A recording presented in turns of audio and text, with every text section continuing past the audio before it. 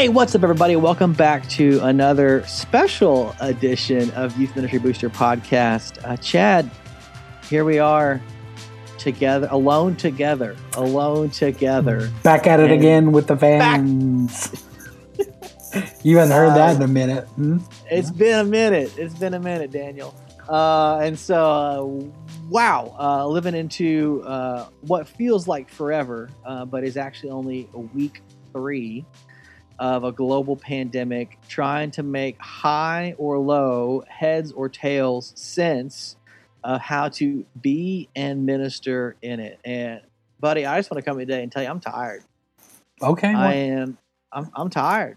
I'm tired. It was everything was fun and games when we first started. It was like, oh shoot, can we do youth ministry online?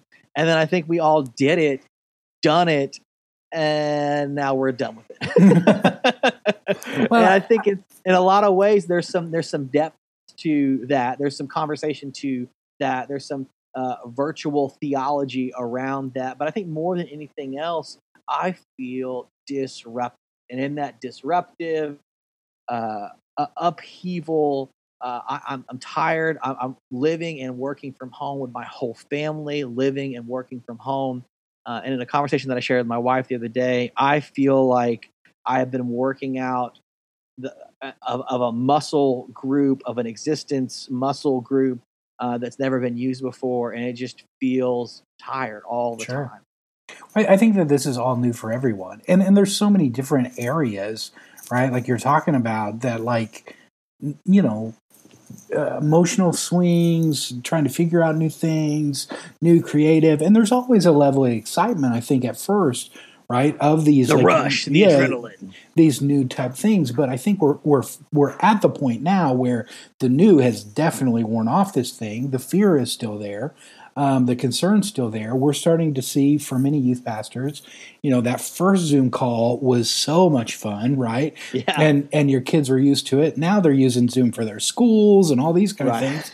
It's no longer the cool, fun thing. And you're trying no longer the Brady Bunch grid that's so cute, everybody. All the memes are done.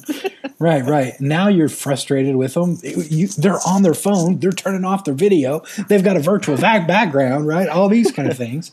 And now we have all these new problems that we've never dealt with before, all of those kind of things, along with, let's talk honestly as well, I think the fear for many of us with our churches of, our own salary and financial stability. Givings and plannings and right. And not to mention, you may have small children that will not go away, right? I keep shutting that door. They keep opening it. I mean, like, Daddy says the red light. Like that Uncle Jesse red light has never been more apropos for a millennial generation wondering why the heck would you need a red light outside of the downstairs recording studio? Yeah. It's because he knew. He knew he was living into a pandemic, and he had to keep those kids out. Yeah, man. So, yeah, I get it. I understand the feeling like we're tired. So I push back, and maybe it is. I want to ask this question because I think each of us need to answer the question. Are we tired? Are we emotionally spent? Are we spiritually spent? Are we just apathetic because we have not left our house in 2.5 weeks, right? Or whatever. And so I think if we're having these feelings, identifying the actual cause is utmost of importance. So we always like to talk personally with each other. So for you, Zach Workin, which one of those is it? Or is it E of, the Scantron machine, right? Of something else?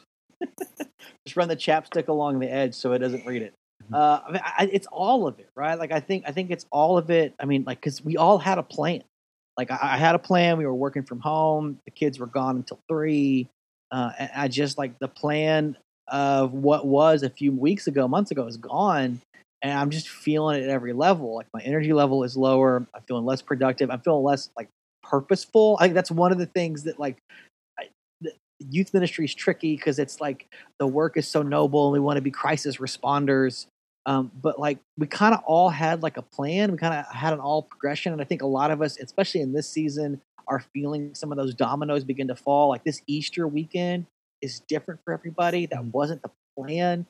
Summer camps are changing. Our mission trip is canceled. Like we had a plan, we had a purpose, and now it just feels like we're like well beyond like that early round of triage. And like, I mean, I know for you, and I'd love to hear you say it out loud. Like, part of good leadership is good planning. And if the plan falls away, we feel like less of a leader and less of a person. And now, like, I've got my kids and my family in such a close proximity. I've either got to be a better dad or a worse dad, but I can't be the same dad that I was. So. Well, and when you talk about planning too, here's the other hard part of this whole thing. You know, how do you plan for the future? When do we get to go back? Right? When are we done with this? Yeah. Give me a timeline. Update my timeline. Yeah. So, you know, for many youth pastors, you may be sitting there going, oh, you know, camp is canceled. Well, what happens if you get to start meeting again during that time frame, right? Like, do you try to pull off something during the summer? All of these kind of questions that I don't think anyone has an answer to yet. And so the thing that I would lead with, that I think we want to get into the pond of all these questions that we've already built and are swimming into, is the word control. Because I think for us, everything that we are experiencing and feeling at some level comes back to this word of control. And I think that for us, whether we're planners, whether we're not, whether we're at home, whether whatever, there's a sense of we feel like we're out of control. Or I'll lend this one. Maybe we felt like we've been in control the whole time, and we really haven't. And so now that lie is definitely exposed to us, there's even more of that feeling of vulnerability, all of those questions that we have that come with that. So does that resonate with you? Well, and so, I mean, we talked a little bit about it earlier when we were just phone calling today. Like, I mean, control has always probably been the enemy. And it's what you shared just a few moments ago of whether we were aware of it or not. But okay, so we've named it. We've named the enemy of our own fearfulness is control. Like if it's in control, I can be less afraid of it. Well, now I'm out of control and I'm afraid of it. Like what do I do? Like how do I live into a time of fear? I think that if we've exposed the lie, and the lie's always been there, right? That we haven't been in control, then I think we have to turn to what we should have been doing the whole time, if we're honest. And the times in ministry that we're actually really functioning well is understanding that we don't have complete control, but we serve a God who is, and being willing to have faith in Him in this process, know that He works all things out for His good. And I think that for us, we have to start to become comfortable in the uncomfortability of that, right? And I think there's a level of faith in that, right? There's a so if I just have more faith, so what you're telling me is that okay, all right, thanks, Pastor. Right. I need more faith in this season. Great, okay, I'll just churn some more of that up. Yeah, so and it will be good. My pushback, right, and so.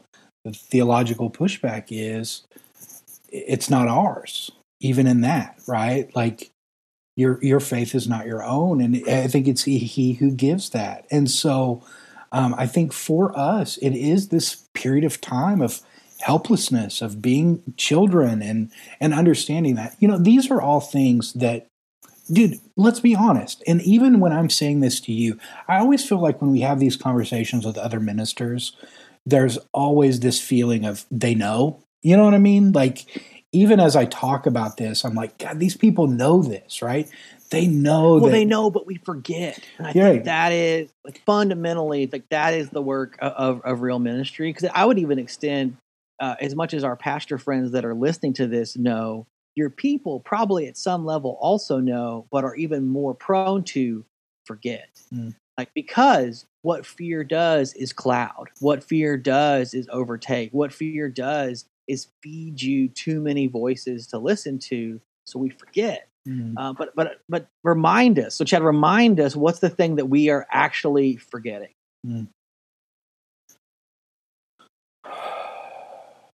What is the thing that we're forgetting? I mean, that's a good question. I think we're forgetting that this was not a surprise. This was not a surprise for the Lord. Like all of this. When you were planning 2020, when you were planning for camp, when you were planning for, your series for all the years, and you had that great curriculum set up, and you did all your leader training and all of this kind of stuff, like he knew. And I think maybe because we're walking through some pain and it is hard, maybe even hearing that, there is some feeling of like, God, why, right? Like, why are we here? What is happening? All of these kind of things. And I just continue to remind myself that he who is in me is greater than he who is in the world. And God is not surprised by your tired. He's not caught off guard by your frustration. And he's not offended by your doubt. And I think that it's a season and a time in the same way that we're ministering in a new way. We also have to be ministered to in a new way. Our time with the Lord is more valuable now than it may ever have been in our life. Our time in prayer right now is more crucial than any other time in our life. And yet, I think for some of us, we're feeling tired at an emotional, spiritual level. We're trying to simply fix these in a physical realm of more sleep, more rest, more exercise, right? And these are good things. And for many of us, we're fighting depression because we haven't left the house. And so we don't stop these either. But in the same stroke of fixing all of these other things, we have to dive into our willingness to abide in him, to spend time with him, and to know that this is where our hope comes from. This is where our comfort and our peace and our joy comes from. And we can no longer fake it. Zach, I don't know about you, buddy, but you've done this job long enough. It gets real easy to just kind of fake it and call it in, right? We know where we need to be seen. Yeah. Which is the most dangerous posture to be in. Like there are moments where you know where to stand in the room. You move down front for the invitation. You sneak away before the last song is done so you can glad hand at the door on the way out. You make sure to roll in at the right time. Like it is really easy to know where to be seen. Now that we've peeled back that physical layer of a church building, a church gathering space to re-examine what it means to pastor and care for God's people, we don't know where to be seen, which challenges us in the places unseen. And Chad, what you shared is 100% correct, because we went through and we problem solved all the things that we could see and fix. We need a spot to gather. We need a place for people to get the pipeline of information. But what it has revealed is the unseen, which is the source of our joy, the source of our hope, the source that gives life. Because for the first time in a long time, we are living with it 24/7. There is no separation for so many of us from church and home. And so whatever artifice or wall or barrier we had put in between those two is now gone. And whatever we're left feeling is the real matter at hand. Forget making a better YouTube video. Take this season to figure out what it means to be faithful to the one who is greater in faith than you, what it means to be a parent, what it means to be a partner. Like, this is that season. Because in this global calamity, in this pandemic of worry and fear, if we're just trying to put all the pieces in place, we have missed what's really broken.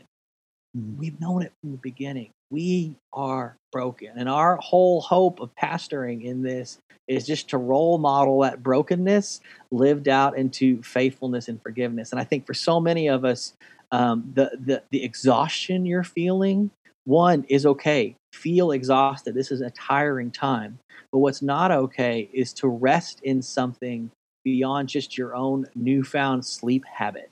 We've got to figure out a way to rest in a faithfulness and a truthfulness that is a source beyond our own willpower or our own no power. So, man, what are we missing when we need to talk about? I think in the midst of all of this, when we see our people that are afraid, our natural draw is often to look like the person who's not afraid, because we think that's what they need, right? And I think it's the last thing they need. I think that our people need ministers who are willing to vocalize their own fear, coupled with their own faith.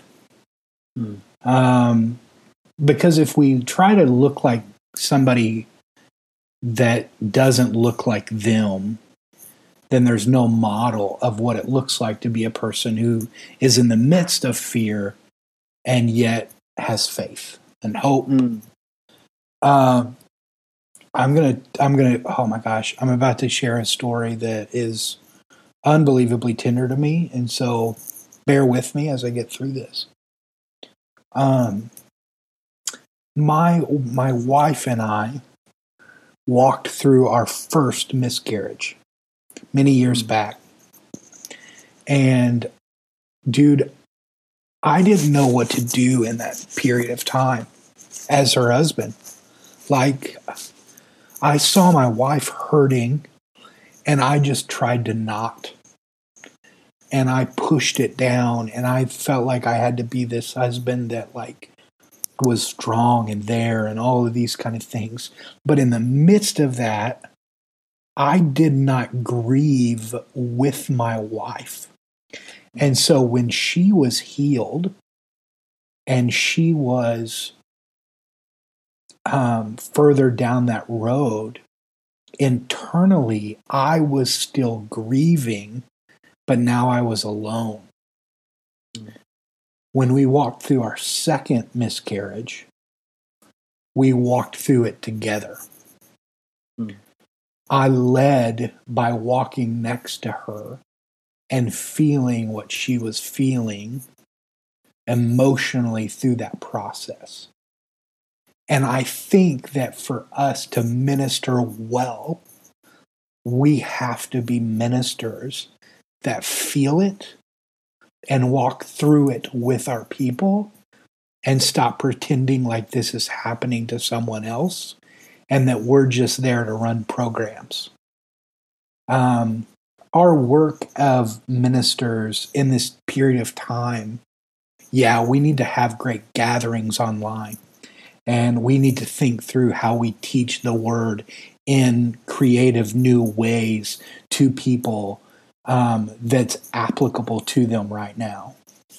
But we have to be ministers who have our hands and our feet dirty right now, willing to sit next to people who are walking through difficult times, and to feel it. There's a reason why I think that we see Jesus weep at the death of Lazarus. Because he was there and he knew him and he loved him. And I think that there is that type of ministry heart that we all must embody in this time.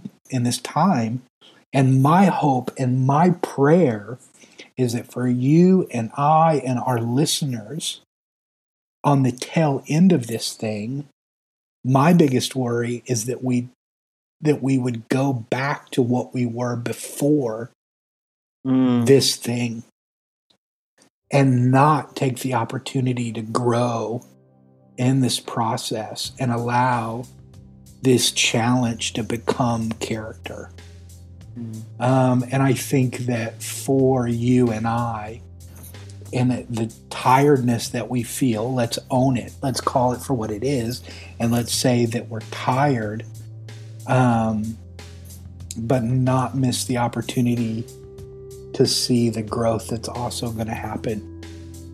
I think we're going to have a lot of great pastors when this thing's done. Better ones than when we started. Yeah. And if that's what he wants for his church, who am I to disagree?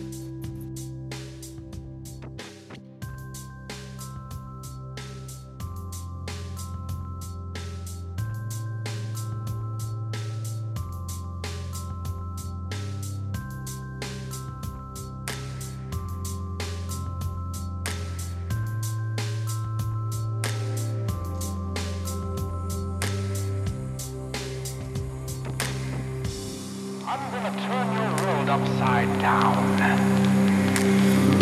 And I'm gonna show you